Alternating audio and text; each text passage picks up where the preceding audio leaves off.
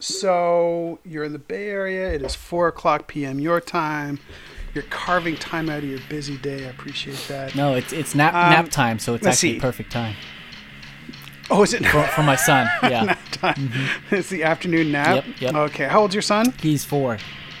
And you have one of those, do you have one of those white noise machines or whatever that just plays waves? We actually have a song that we play for him, and he's been listening to it ever since he was born, or not, probably like since he was 1 or something. It's a Justin Timberlake song from that Trolls movie.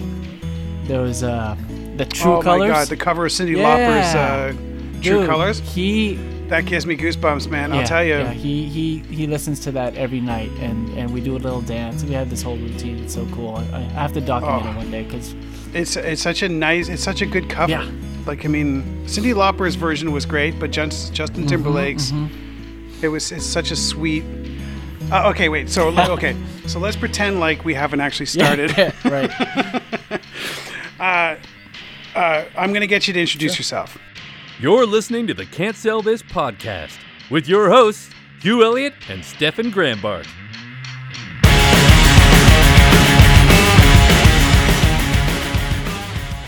So I'm Andrew Guevara of AG Does It, maker, builder, fabricator. That's pretty much what my caption says. But that's pretty much on the side. But what I do full time is a litigation consultant or a courtroom magician. There's not a lot of people like me out there because it's such a unique niche and you can't go to school for this stuff. But that's what I do full time. But whenever I get a couple of minutes here and there, I turn to the stuff behind me, which is making, tinkering, any kind of making stuff.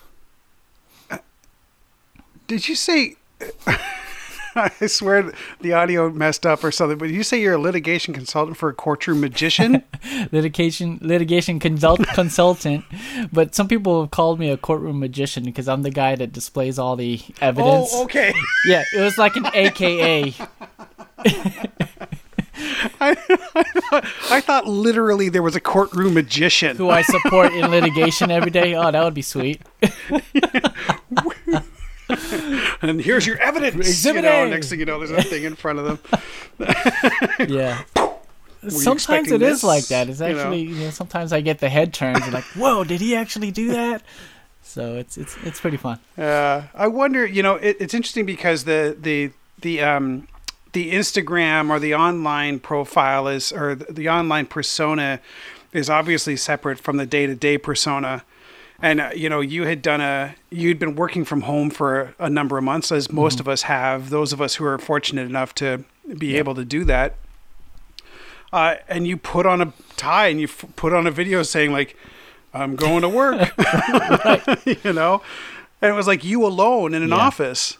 Like, it was crazy. That was my first attempt at trying out a virtual trial. I've been blessed to be able to be approached by one of my longtime clients, and they reached out to me and asking if I was interested in doing a virtual trial. I said, how would that work? Right. How would the jury, be positioned? Everybody going from home and all this talk and preparation. But thankfully, there wasn't a jury. It was really just a judge and the witnesses and the attorneys, and then myself. They officially call me a trial presenter. So I'm the guy that displays evidence whenever they ask for it. That's why I like magician, courtroom DJ, whatever your request is, I'll display that exhibit, Nice. So this was fun because... and it's interesting... Yeah, go ahead. No, go ahead, please. Yeah, please. It's like... it's funny because I was there all alone. They asked me to go to their law firm, and all the attorneys, it was probably like a team of 30 or 40 people, and they were all in their own offices, but we were all socially distanced. Not once did I actually see a live person, other than IT support who came in to help with Wi-Fi and like a secretary bringing me coffee. Wow. But other than that, I could have really just been working from home during that time. Yeah. But you'd have needed to carry a box of evidence back to your home, right? Which... That's not cool. It was all electronic. That's the beauty of it. That was all electronic I had evidence. About 500,000 pages of documents loaded in my system to display. Oh my God. To display at a given notice. So that's what we were trying to do. Totally paperless kind of trial. Whereas yes, a typical one you'd have boxes of documents lug around. Okay. Yeah. And how the other part of you that I find really interesting, not the part of you, but one of the things that you are is also you're a musician. Yep. You know, and I mean, god damn, you're a dancer too, right? It's all a number of past lives. Like, music really is my foundation. Sure. My whole family is all in music. I have my youngest brother who's a rapper, another one who's a producer in EDM music, and then I used to be an R&B singer and pop kind of producer. So yeah, it really started with music and that whole creative aspect. Then it ventured to video, and then eventually like making physical stuff with my hands. Right. Yeah, I mean, and the making physical stuff, was that sort of centered around like prop making for your videos, or was it just a general I'm interested in carpentry and whatnot? Yeah, so where it really started in making physical things was I met my wife, who I was dating at the time. She was also kind of a DIYer. She'd like to upcycle her furniture, and we both bought homes at the time, so we were in this phase where, like, what can we do to customize our home? So I bought my first hand saw, or like a circular saw, and then we ended up getting married and pulled off one of those DIY weddings. So I built tables, chandeliers, and centerpieces, and that's where things really took off, because it was like 100% DIY. We laser cut our invitations and everybody's little place card names. So yeah, that's really where it took off. And where I saw a business aspect from this is shortly after our wedding, the reception venue reached out to us and asked us if they could rent some of the stuff that we made for our wedding so that they can hold it for future events. And like, yeah, that's where it really took off. We're like, oh, light bulb, you know. We didn't know, we knew we wanted to do something totally different, but we didn't know that it would take off to the point where people would start wanting to reach out to us to make some stuff for them. So that's where carpentry. And do you have it down to a, it's interesting because you had posted a cake topper that was like an anime character that was like a gazillion layers of paint and a bunch of laser cut parts, and you really pointed out like the level of effort involved in it versus like what would be a standard cake topper. Right.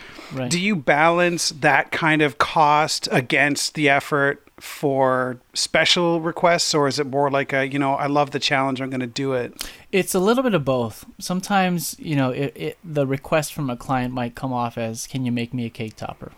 And then it goes into, oh, my son likes this character from this game. Can you make it like that? I say, okay, well, there's many different ways. Then I ask the big question, what's your budget? Right? So that would really dictate how much detail I can go into. I've been lucky enough to get some clients who are like, do whatever you want, I just want it to be awesome, and I'll pay for awesome. So I'm like, all right, well, I got you. So this is where I get into this Zen mode of just like, well, how can I make this different? How can I make this stand out? I don't want cardstock cutouts of anything or simple pieces of wood, but how can we take it to the next level? And even to the point where I admit, that it may be counterproductive as far as how much we can put out, in any given moment, and then you're cutting into our bottom line. I always look at it as, hey, I'm learning something new, and it's basically like I'm paying for my education to try a new thing, so that in the future, if there's a similar client who asks for something the same, then I'll know how to do it 10 times faster because I've spent the time to learn it. Yeah, of course. Yeah. And do you see... This is the hardest. I think this is too early to ask, but as you are generating, do you see it as more like a side hustle? Like the litigation stuff is your main job and all this other stuff is a side hustle. But as you are gaining in popularity and gaining in sort of a fan base, quote unquote, do you see yourself as like weaning yourself off of the litigation work, the job work, or do you see it as like, I can do this? Yeah. 4 days a week and do this other thing. The cool thing about the litigation stuff, as I say, it's full time. It is my own company, so I'm a freelancer. So business comes okay. when it comes, and thankfully I might be able to do, a job for 1 month and then take a month off.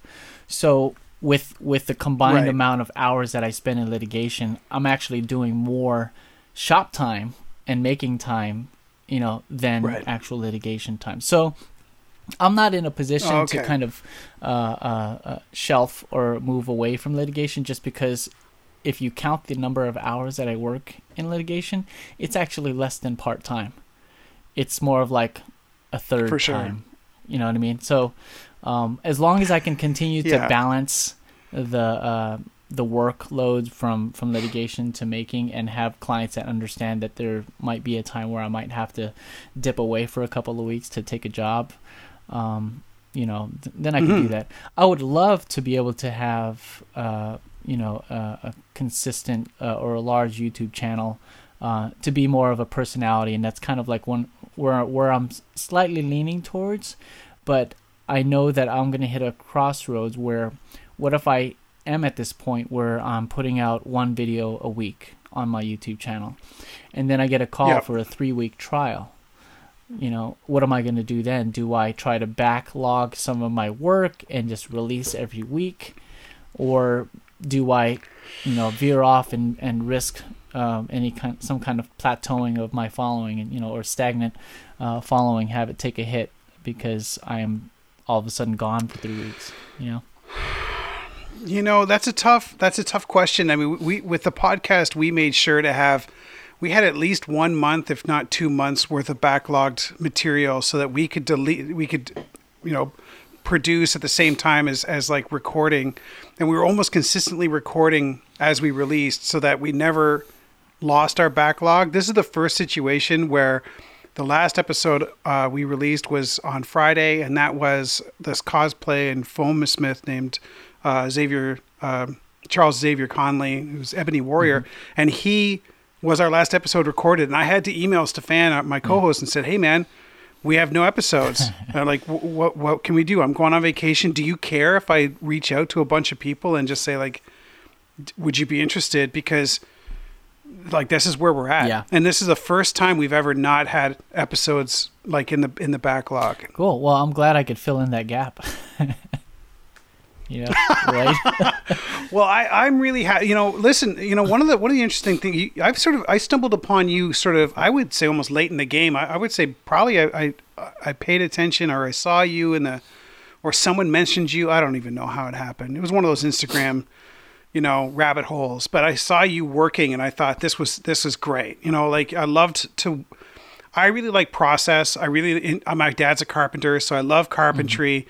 And I like that you made an effort to make your carpentry work interesting and fun. I can't even think of the right way to say it, but like, you would put music to it, and you would dance, and you would enjoy yourself. And part of that was what was such a draw for me, was that you made it into entertainment as opposed to like content creation, which is right, exhausting to watch sometimes. Right. Yeah, I think just growing up, I've always been, and me and my brothers, I have 4 brothers, 2 older and 2 younger, and we've always been somewhat entertainers. My parents, they were my mom was a lead singer in a band. My dad was a keyboardist in the band. They met through the band. So entertainment was really our foundation, and how I wanted to, have an account that was different was to combine all of that, entertaining while educating if I could, because there's so much content out there that's all the same, and you might learn a ton, but in nowadays with people's attention span just dwindling, you need to find new ways to spark their interest every couple of seconds, literally. Yeah, it's a difficult proposition, especially if you are hoping, like, in some way to move into this content creation thing, into it like on a full-time basis, or at least, a weekly release kind of situation. Like, the amount of time it takes to edit and create the video after you've recorded it is equal to the amount of time it took you to build whatever it was you're building. Sometimes even more. Like, to make compelling content. And sometimes, like, because of captions and animations and all this stuff, and maybe you're recording your own soundtrack, and like, Oh, I find it exhausting. It is, and I keep getting into this position where, you know, I would love to use a little bit of each skill that I have, where there's, you know, whether it be making a beat to be the soundtrack to the music, you know, the ultimate kind of production that I would like to see, and I don't see any way I can do this consistently, was to make a video of me making something and the music be music that I've made. But not only that, like, what would be cool is I'll describe like one episode that I would love to do one day. Sure. I would have a project, whatever it is, make a piece of furniture or whatever display, and I would take shop sounds, you know, from my shop, sample those, and then make a beat out of that. And you know, and have that really carry the theme of what was going through my head while I was making something. That way, I would fulfill every kind of itch that I would have, at least for multimedia creation, all in one video. Right. You know, take me 10 times to do it, but yeah, and the actual thing to make would only take like 2 hours. And you wonder if it's like maybe what you end up doing is creating a Foley set of Foley tracks. So you just sit and run your bandsaw, run your table saw, run the jigsaw, record, run a drill, record, run the drill press, record, you know, and then just have a library of sounds that you can then cut in and then make your beat. You know what I mean? And that way you can just use them ad nauseum, you know? Yeah. I don't know. That would be fun. That's one of those, like, I think like every other person who has a general interest in instructing, like I have my own YouTube thing, but mostly it's like, so this is a circuit board that lets you do audio. This is, you know, and I'm super dry about it because I just don't see, you know, I'm a very practical person, so I'm just kind of like, here you go. Here's your thing. This is how you do it. And it's the most viewed video I've got. I can't understand anybody watching it. Yeah, you know, it's funny that the algorithm works in mysterious ways, right? You never know when something's going to pop or you know, the thing that you probably thought would be the least interesting would be the most interesting to maybe 10 people who have 100,000, you know, followers or more, and takes it off for you. Yeah. And do you find, so we're going to reel it back. So at what point when you got married and you were doing your own DIY wedding stuff, when was that? That was back, we got married in 2014. So shortly after, I'd say about, you know, 4 months after our wedding in September 2014, pretty much beginning of 2015, that's when we started our business, got incorporated, and we started legitimately, you know, pursuing clients and doing it, you know, as a side hustle. Back then I was traveling. So 5 years. Yeah, like, pretty much. Yeah.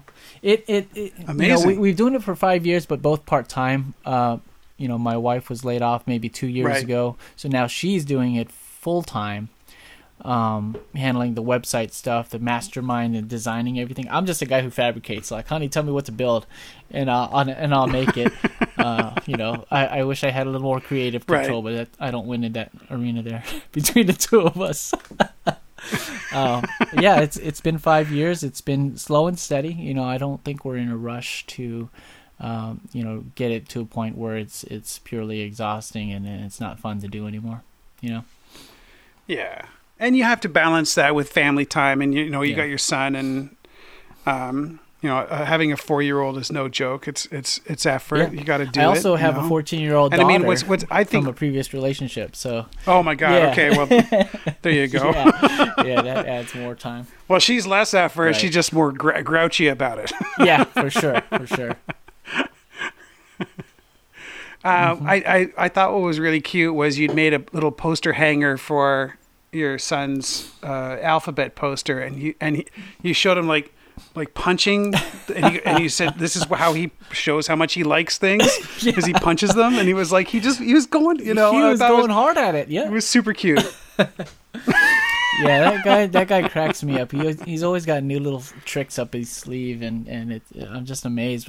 Like, where do you get this stuff? And like, YouTube. I'm like, that's my son, because I got everything I know from YouTube too. YouTube University. Well, I mean, pre-YouTube, you're before YouTube. Yeah. I think I had talked to one of our younger staff. I work for a experiential agency, and one of our younger staff members. I said, before YouTube, and he just went, "What do you mean before YouTube?" Like in his mind, like there was actually an era, And I'm just like, "Oh my god." Yeah. I hate to admit like the era from which I am, but I mean it is what it is. No, yeah. So what? Okay, I'm gonna admit something. So here's the thing. So AG does it. Yep. Like I always think of it as in my head I say it like Easy does it, but AG does it. Is that is it does it like does so? Okay, it kind of is. Yeah. And you're the first person to actually ask me. I was like so worried. Yeah, you're the first person to ask me that question. Yes, it's kind of reaching, but I thought it was kind of catchy. I think it's fine. Yeah. Like Easy does it. It's the only thing I heard in my head when I saw your name. I was like, AG does it. I was like, what is his name? And then I looked up, I'm like, Andrew Guevara. I'm like, Andrew Guevara does it. AG does. He does it. Yeah. And I think the persona that I was trying to create was, I wanted to make it seem like things are easy to do, that you could do it too. Eventually, if I was going to be some kind of educator or whatever, or influencer, that, if I could do this, then you could do it. And I seen, in the future, like some videos, purely, here's another kind of video where I would say, today I'm going to learn how to do this. I've never done it before, but you're going to come along for the ride to watch me learn. And it's just a bunch of quick clips of me looking up YouTube clips and all of that. And it's really, and surprisingly, I've your browser history. Yeah. I've gotten a lot of comments from people that say, hey, you're inspiring. And I'm like, wow, this is cool. I never thought I'd get it to this point where I'd actually inspire people. So I'm hoping that it'll just get better from there, and I'll reach out to more people and make it feel like, if I could do it, you could do it. I think there's a fine line between look at all this stuff. If I swear, I apologize. I swear. So like there's a fine line between like look at all the shit I've got, and I know how to use all of it. Like you have a laser cutter. Not everybody has one of those. But it's really gratifying to watch you work in real world carpentry tools, like you posted, was it today you posted on your Instagram story about you're learning CNC that you're going to be doing a thing that's heavily CNC, right? Right. So like the past couple of days have been learning that. Right. Yeah, I think... Sorry, I should have asked a question. No, it's okay. It's okay. No, I mean, I can what are you working in right now? Right now, I do have kind of a secret project where the client didn't want me to post anything about it, which is why I've kind of been silent for the past few days.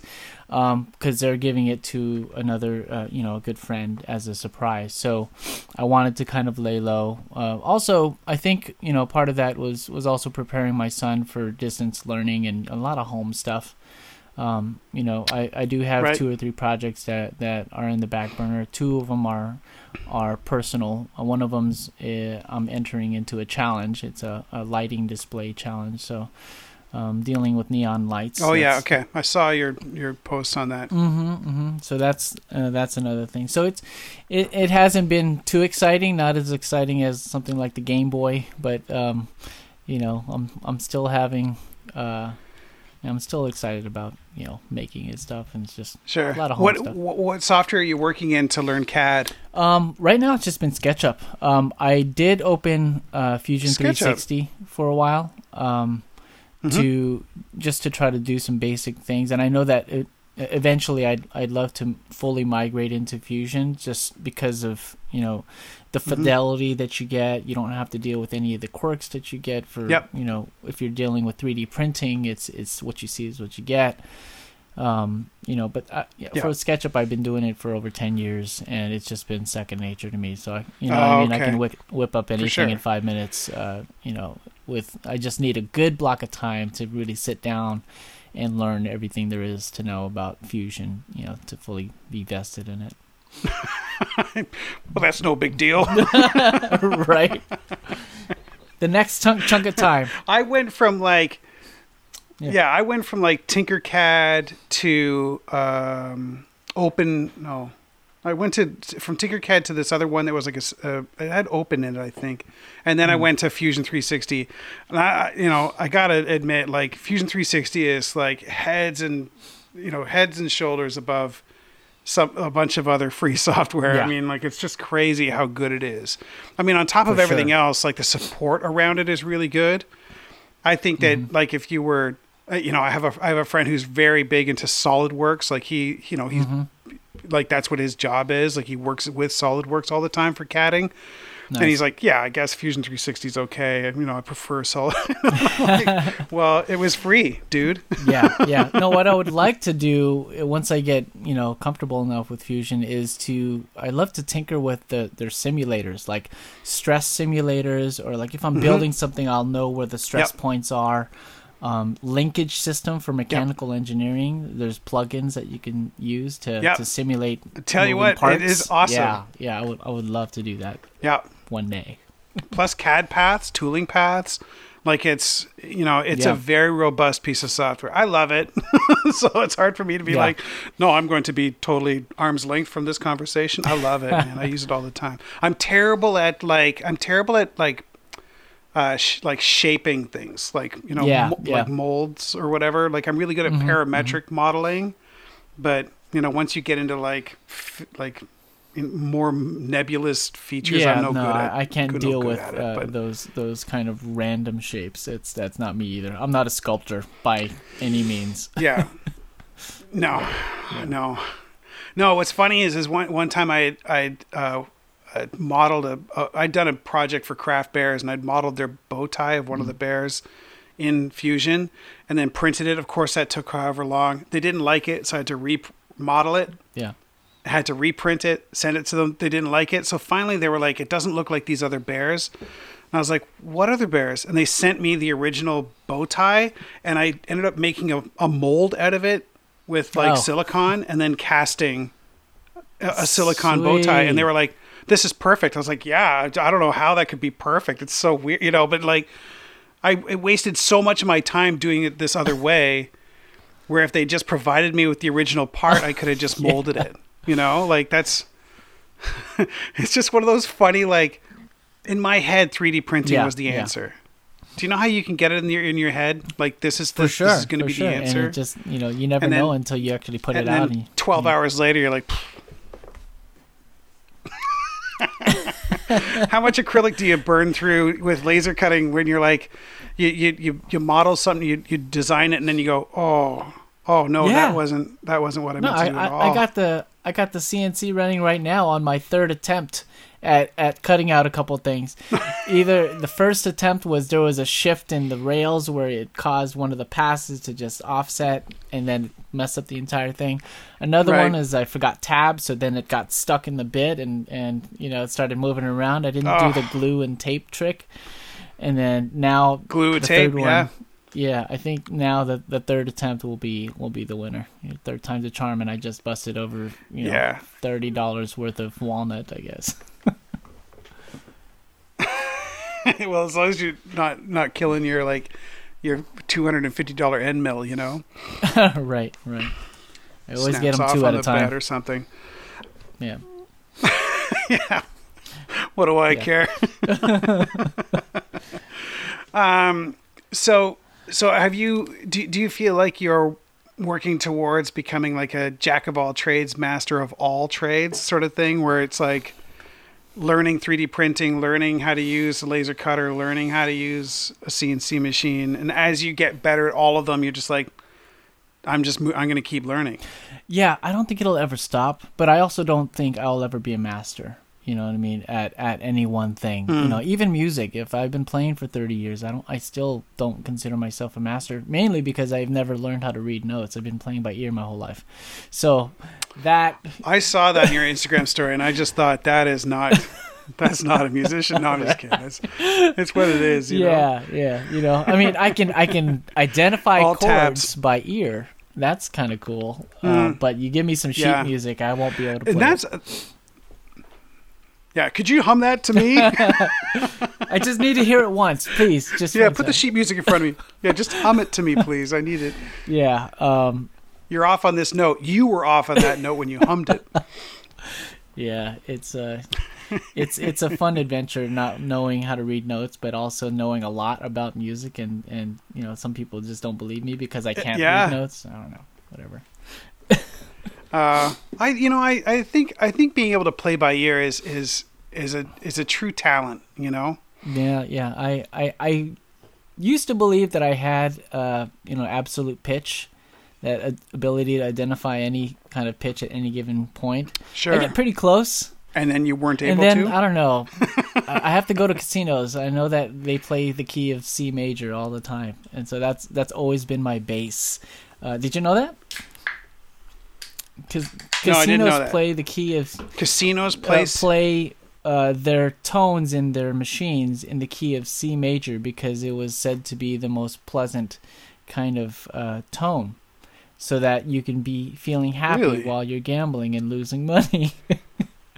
You go into a casino or just look it up, and you'll see that the key of C is one of the most common tones that are played in a casino, mainly because scientifically it's supposed to generate some euphoria or pleasantness while gambling.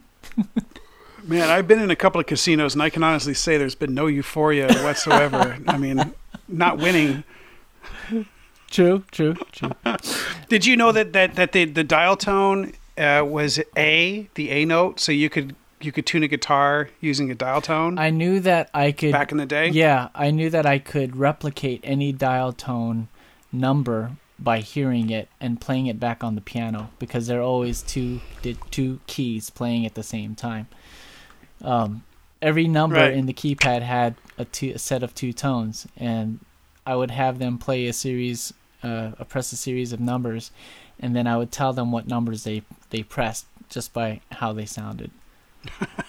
Yeah, so I didn't know about the A though. That's interesting. Oh man, yeah. If you just lifted your phone off the hook back in the day, you could lift your phone off the hook, and it would just go, and that would be like the A. So you could go bong, bong, bong, bong, cool. bong. Yeah, so you could tune your guitar if you're ever like hard up for it. If you didn't have a tuner on you, or you didn't have like something, but yeah, I remember a buddy of mine did that to me once. We were at his place, and I said, "Oh shit, I don't know. I think this is right." He goes, "Hold on." He lifts the phone off and hits speaker, and it's like, bang, like bong, one bong, of those bong, bong, bong. Old school musician life hacks back in the day. Old school life hacks. Hang the phone up, dude. People are trying to call. I'm trying to tune my guitar. I can't get Stop. this one. No, I'm trying to tune my guitar. Cut it out. I'm too high for this, man. But yeah, I think let's rewind. You're a not little even bit. holding a guitar. I want to go back to your question about do I see myself doing this kind of full time? I would love to do this full time eventually. I think one of the key factors in whether or not it would be possible is if we maybe get out of the Bay Area, because just the cost of living is just insane around here, and I would do less trials and to do more of making. I mean, I love being able to put a smile on somebody's face, to wow them. I used to perform on stage, so I love to perform. I love to entertain, and to be able to do that full time would be, ultimately my life dream. I am still performing, but in the courtroom. I sometimes when I'm pitching myself to a new client, I would say I'm the reason that your jury is not going to fall asleep, because I'm going to be, displaying the evidence in a way that'll keep them engaged and entertained and into. Yes, exactly. I've even given pointers to litigators on how to present their case, like their demeanor and how they're supposed to present themselves. Because, let's face it, some lawyers, they know a lot about law, but they might not know how to present it well, or be engaging, or be enthusiastic, or about that to a jury. It's interesting, but the level of comfort in front of an audience actually serves you very well when it comes down to making videos for whatever, whether it's Instagram or YouTube or whatever. Yeah. The idea of entertaining is something that's inherent within you. Right. So that, do you find you're no longer, sorry, let me just say a different way. Were you ever surprised when people started really paying attention to what you were doing? Yeah. I think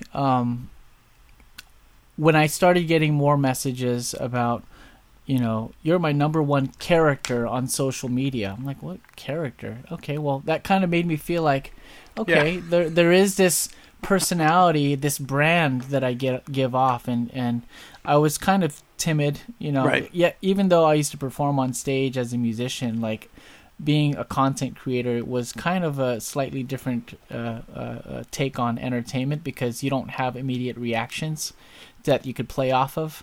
Mm-hmm. And that took me a while to get used to. And now that I'm getting reactions in the form of direct messages or emails or whatever, then it's starting to tell me, okay, keep doing what you're doing, because this is providing some good responses, from people, and then the numbers start going up. Right. So numbers are always somewhat of a tell on how good you're doing, I guess. So every now and then I might put out a poll, really just to say, hey, why are you following me?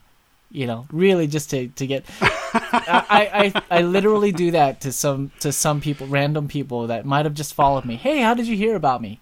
Really just to get just to gauge where they came from. And some people don't even know. Others like, oh yeah, I found you through so and so. But I am always trying to keep aware of my audience to make sure that they're whoever does follows not because of a bot or something else. There's a genuine following, and that'll kind of help me keep doing what I'm doing.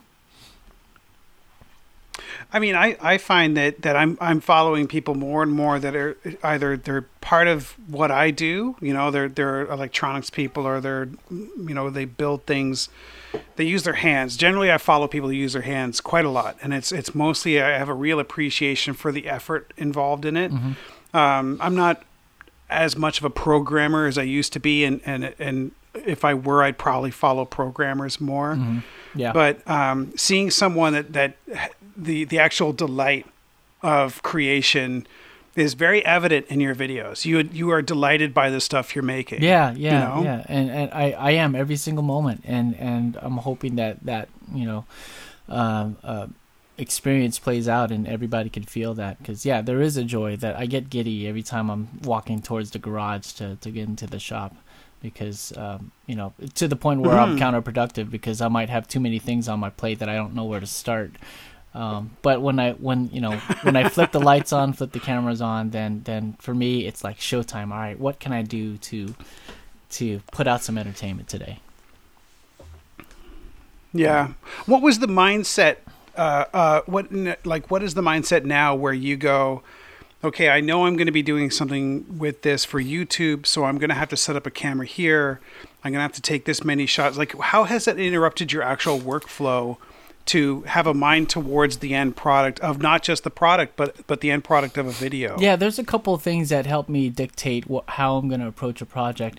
If it's going to be a project where it's a commission, then I would ask the next question. If it's commission, is it something that I would eventually need to replicate, as an offering, as another product line offering? Then I don't have to be so particular about every single shot, because if I am going to be making future versions of this or another version of this, then I'll have more opportunities to get better shots. Like, I wouldn't want to spend time getting every single shot if it's going to be something I'm going to make more of. So if it's a one-off and it's like an art piece or something like that, then I would really take the time to think about, how is this edit going to look? I really do think about the edit a lot, because once then I shoot to the edit and try to minimize the amount of footage that I would take. But I also leave maybe 25% to chance and to improvisation while I'm in the moment. I would have a workflow. First, I start off with a SketchUp. I print it out, and then I start breaking things down to how I'm going to cut it. Mm-hmm. And then it goes to, all right, I'm going to cut this, then this, then this, how my camera is going to be positioned. I want to eventually get it to a point where my shop is going to be like a TV studio where I'm going to have, and with minimal footprint, I'm planning to create a rail system, a ceiling rail system. So I'll have all my I was going to say ceiling rails. Have my cameras and lighting all off the floor, and in modular and whatever. So it would be cool is I have a slider, and I hate having to put it on like a tripod or a table or something, but I'm going to have on my rail system, I'm going to have 2 extendable kind of articulating arms, but that can also serve as platforms to be the platforms for my slider that I could maneuver at any point suspended from the ceiling, so that I won't be tethered to a table or a tripod to be able to get the shot that I need. I'm always trying to try something different with a new shot. I might research a few YouTube videos just to see what else is out there.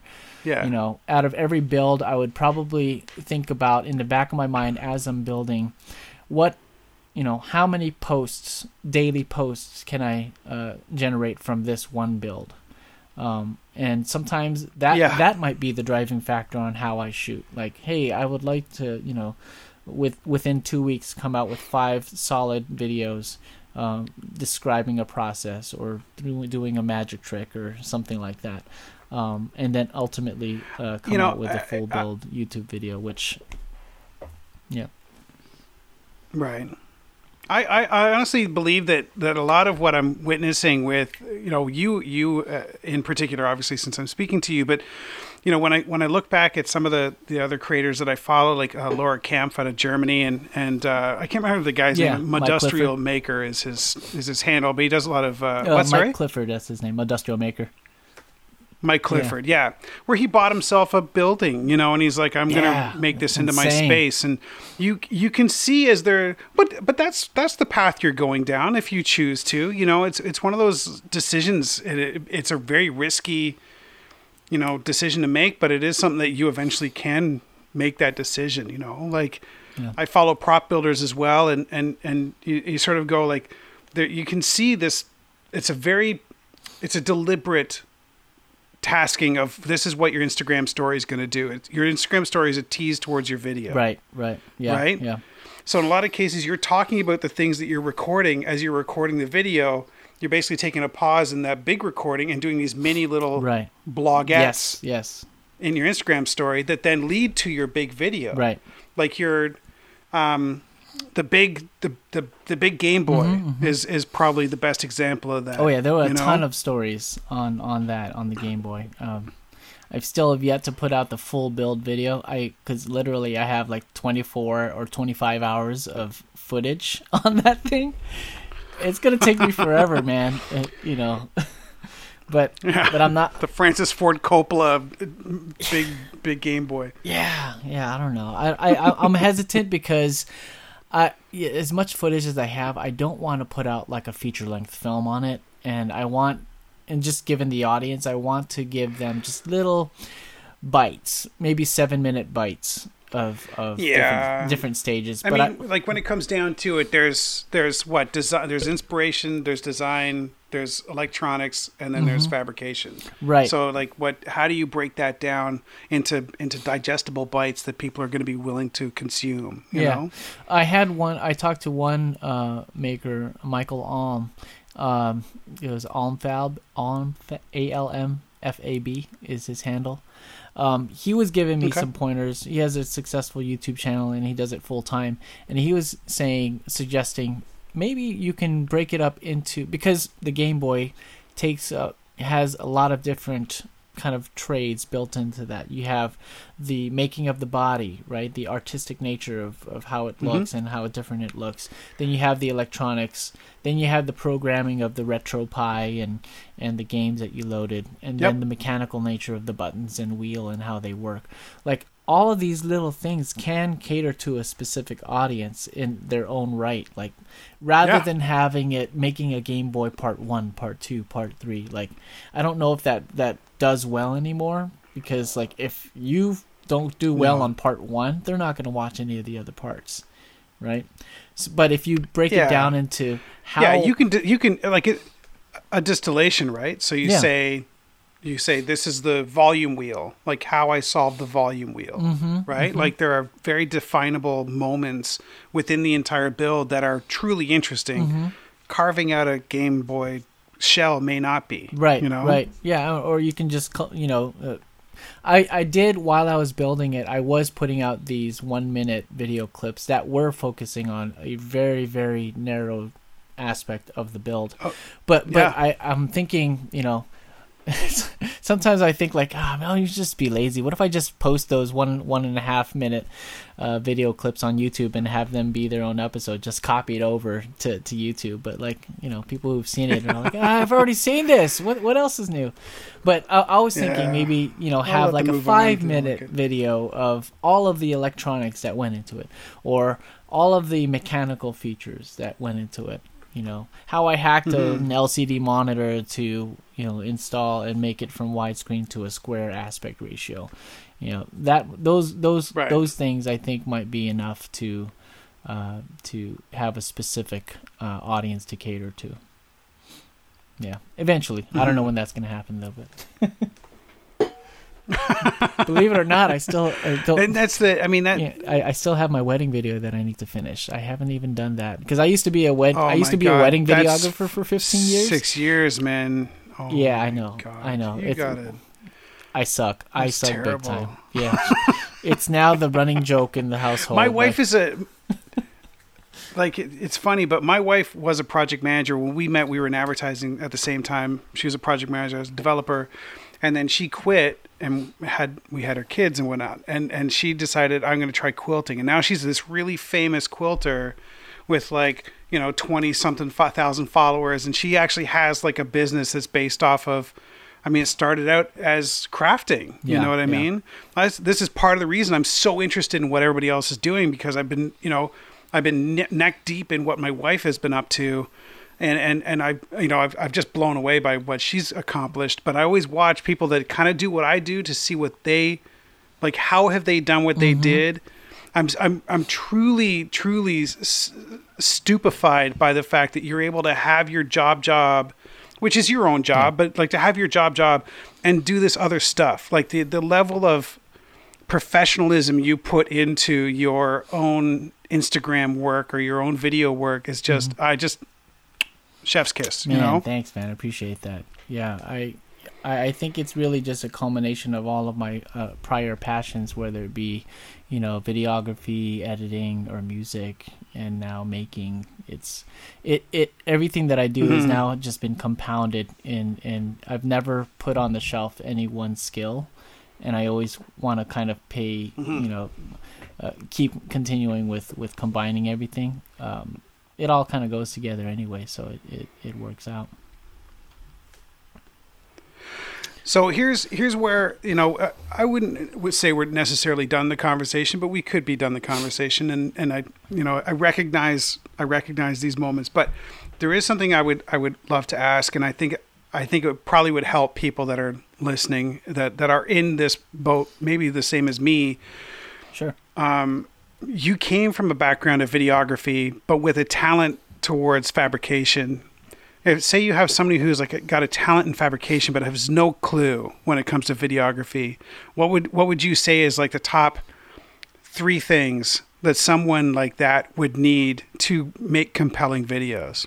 Yeah, I almost 9 times out of 10, my answer is always going to be Google/YouTube, because I don't have a degree in anything. I only have a high school diploma. For sure. And I understand that there's not a lot of people that have that kind of drive that could learn everything they need to learn from a video, and that's pretty much what I would preach on. You have to take the first thing that you need to do is to take the step to want to learn. They're not, You're not going to be expected to be spoon-fed with this information, right? Learn by doing. You can't be buffed by doing, by reading about it. You have to do push-ups. So like Gary Vee says, I always follow him in his quotes, but like you have to practice it. I think, there's not going to be an easy way to getting to, a point where you might aspire to be somebody you follow. Like, it does take an insane amount of hard work, dedication, passion, and most of all, you have to have fun doing it. Like, people get shut down all the time, or they shut themselves down because they keep comparing themselves to others. And like, man, I wish I could be like this person here, and how do they do that? And how do you get like that? And there is no magic answer to it. Really, it's been years, hours of sleep, days of sleepless nights, and when you find something that you can lose track of time, doing. That's what I feel like you should double down on and learn everything there is to learn until I guess the next thing comes around. I don't think there should be. You know what I mean? Like that's for me. That's for me. But So stay inspired. Yeah. I mean, sometimes I inspire myself because it's hard. It's hard, right? It's one of those things. Like you need to find motivation within yourself too every once in a while, and not just look for something to inspire you. You have to sit down with yourself and say, hey, what am I good at? Because you can't become a basketball player if you're 5'1". You can't do that. You have to. The first step into really figuring it out. You can't be an NBA player if you're 5'1". You can be a basketball player at 5'1". You just can't be in the NBA. That's just not going to happen. That's what I mean. There are certain dreams that are unattainable. Let's say professional basketball player. Yeah. Here I'm thinking. I'm going to say like, so what advice would you give? And you're like, you're totally the best answer I could possibly get was from you. And in my head, I'm going, I don't know, a good mic, a good camera, garbage in, garbage out is how I always look at it. True. I might have sugarcoated it a little bit, but yeah, garbage in, garbage. No. Your answer was good. Don't turn it.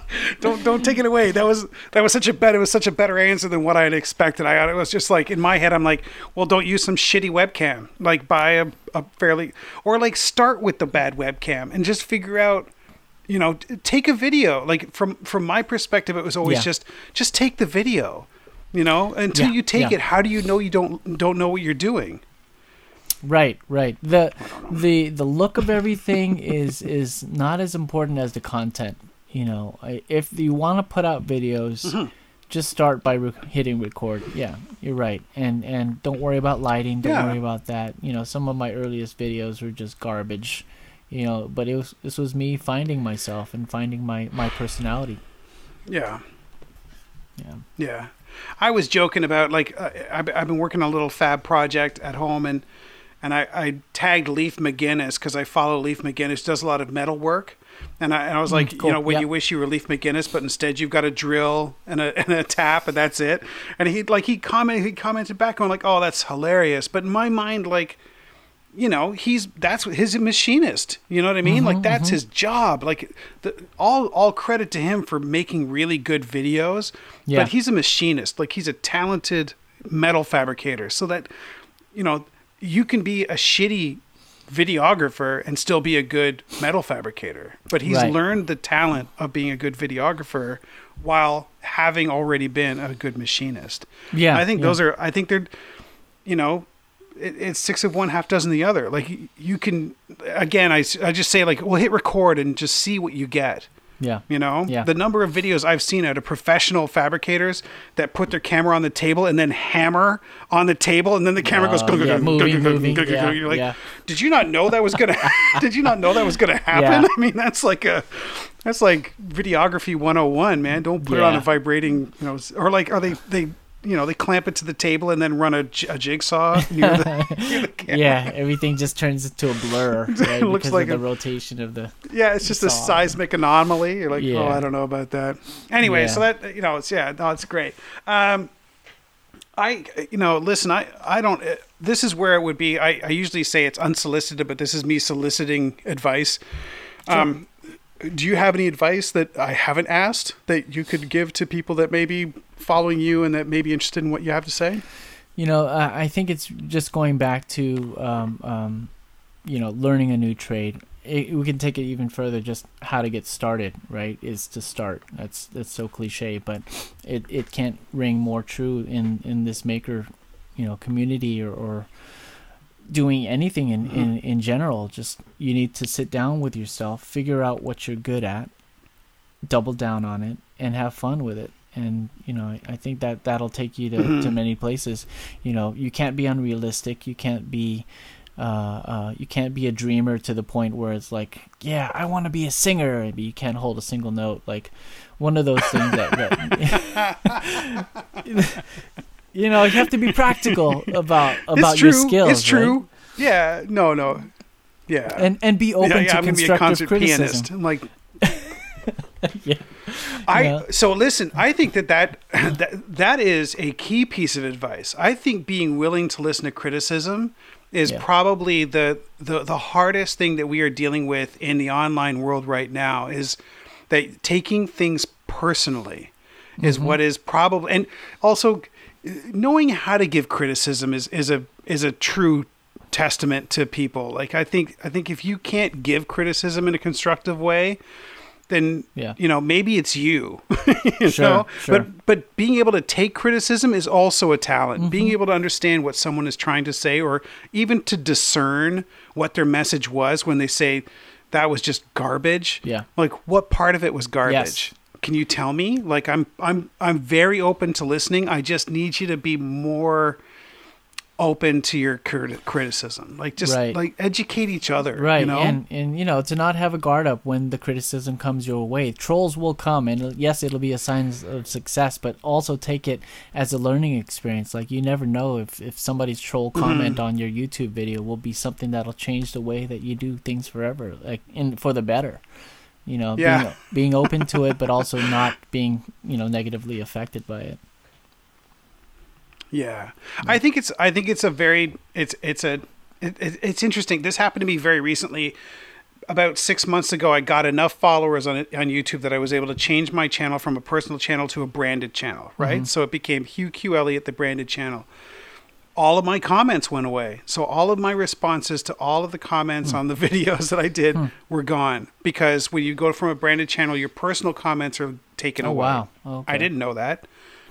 So last month, someone commented on that soundboard video and said, well, since the original poster has no interest in responding to the people commenting on his videos, I don't see the point in asking my question, which is, and he still asked the question. So I responded to his question and I explained the process. And I said, look, this is not a matter of me not responding to anybody. This is just the fact that as of this many months ago, all of my comments were removed because I became a branded channel. Yeah. And he went, oh, okay, I'm sorry. But like, I could have responded like, you know what? Get bent. I don't have to answer to you. You know what I mean? But but once I realized what his, and I wasn't angry to begin with, but like when I saw his question, I was like, oh, it's the branded channel thing. My comments were gone.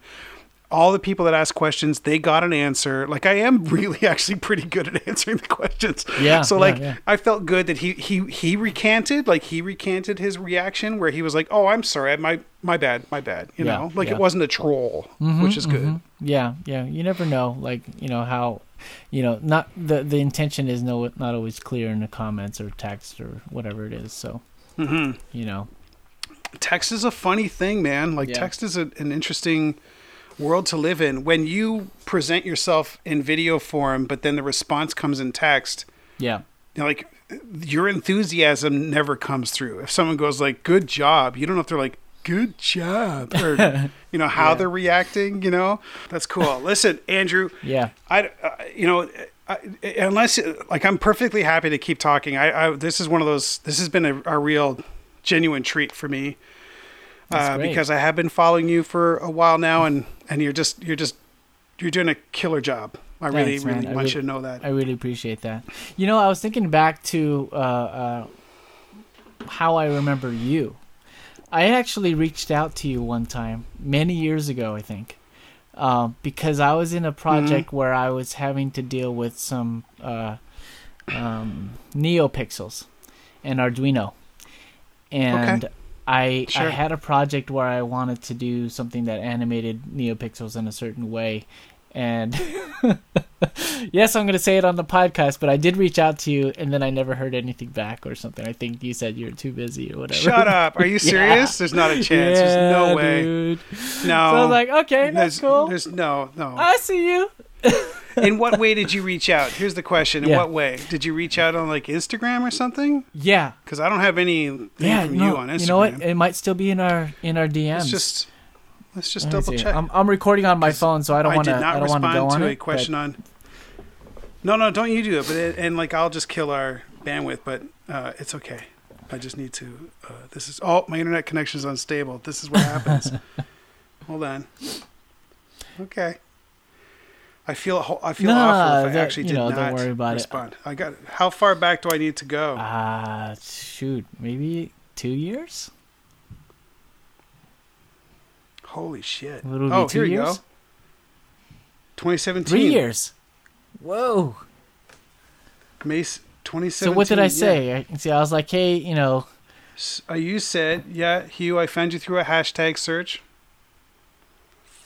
Okay. Yeah. Press a button. NeoPixels, so I saw you 3 days later,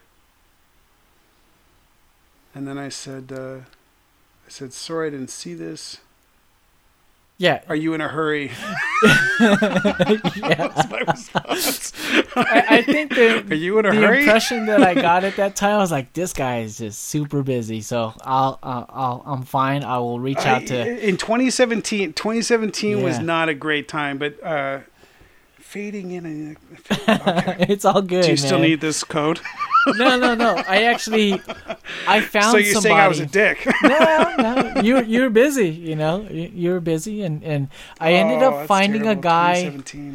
I found a guy from France, and he was a student in college, and he was looking for a senior project or something, and he took my project, and I was willing to pay him. He said, no, just consider, let me know how it turns out. And I was like, oh, you're awesome, dude. So he gave me the code. Project.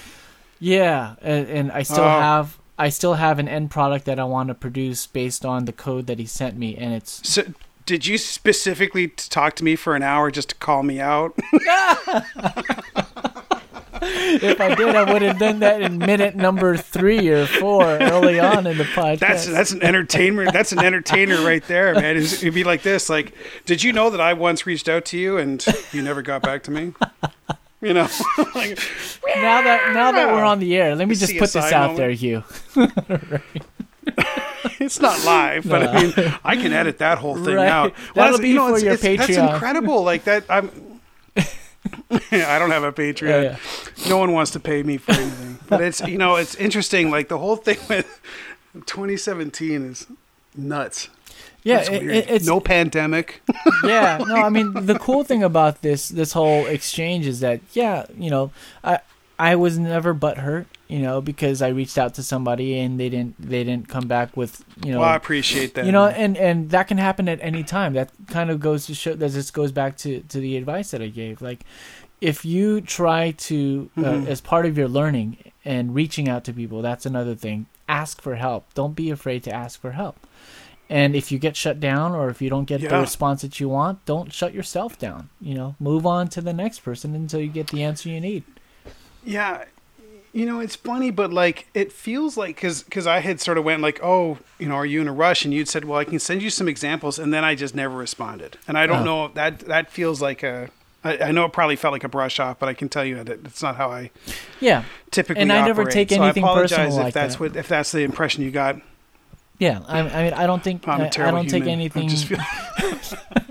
I don't take it personal. So I was like, I never can. In growing up, I never had any enemies. I was always easygoing and never held grudges. So even in the online world, I still don't play it. That the cosplay guy, Charles Xavier, like he said, oh, I'm going to be working on this big Godzilla. Like he's going to make a big foam Godzilla. Oh, cool. Suit, and I was like, I can help you with the ridge lighting. I can help you with that. Nice. And now I'm like, oh my God, I hope I follow through on that. It's got you thinking now. You got to look at your backlog. Now that I've been called out, shit, I got to look at all the things I've promised to do, No, I'm starting to generate a backlog of those promises to other people who might have asked me to do stuff for them. And I feel terrible, right? Man. Yeah, like, that I guess that might be coming with when you get a larger following, you start to get people reaching out more. And as much as I'm a yes man and I want to help people, you can't help everybody, and you have to be very careful on how you either let them go or say no. And it's a constant struggle for me being a yes man and saying everything.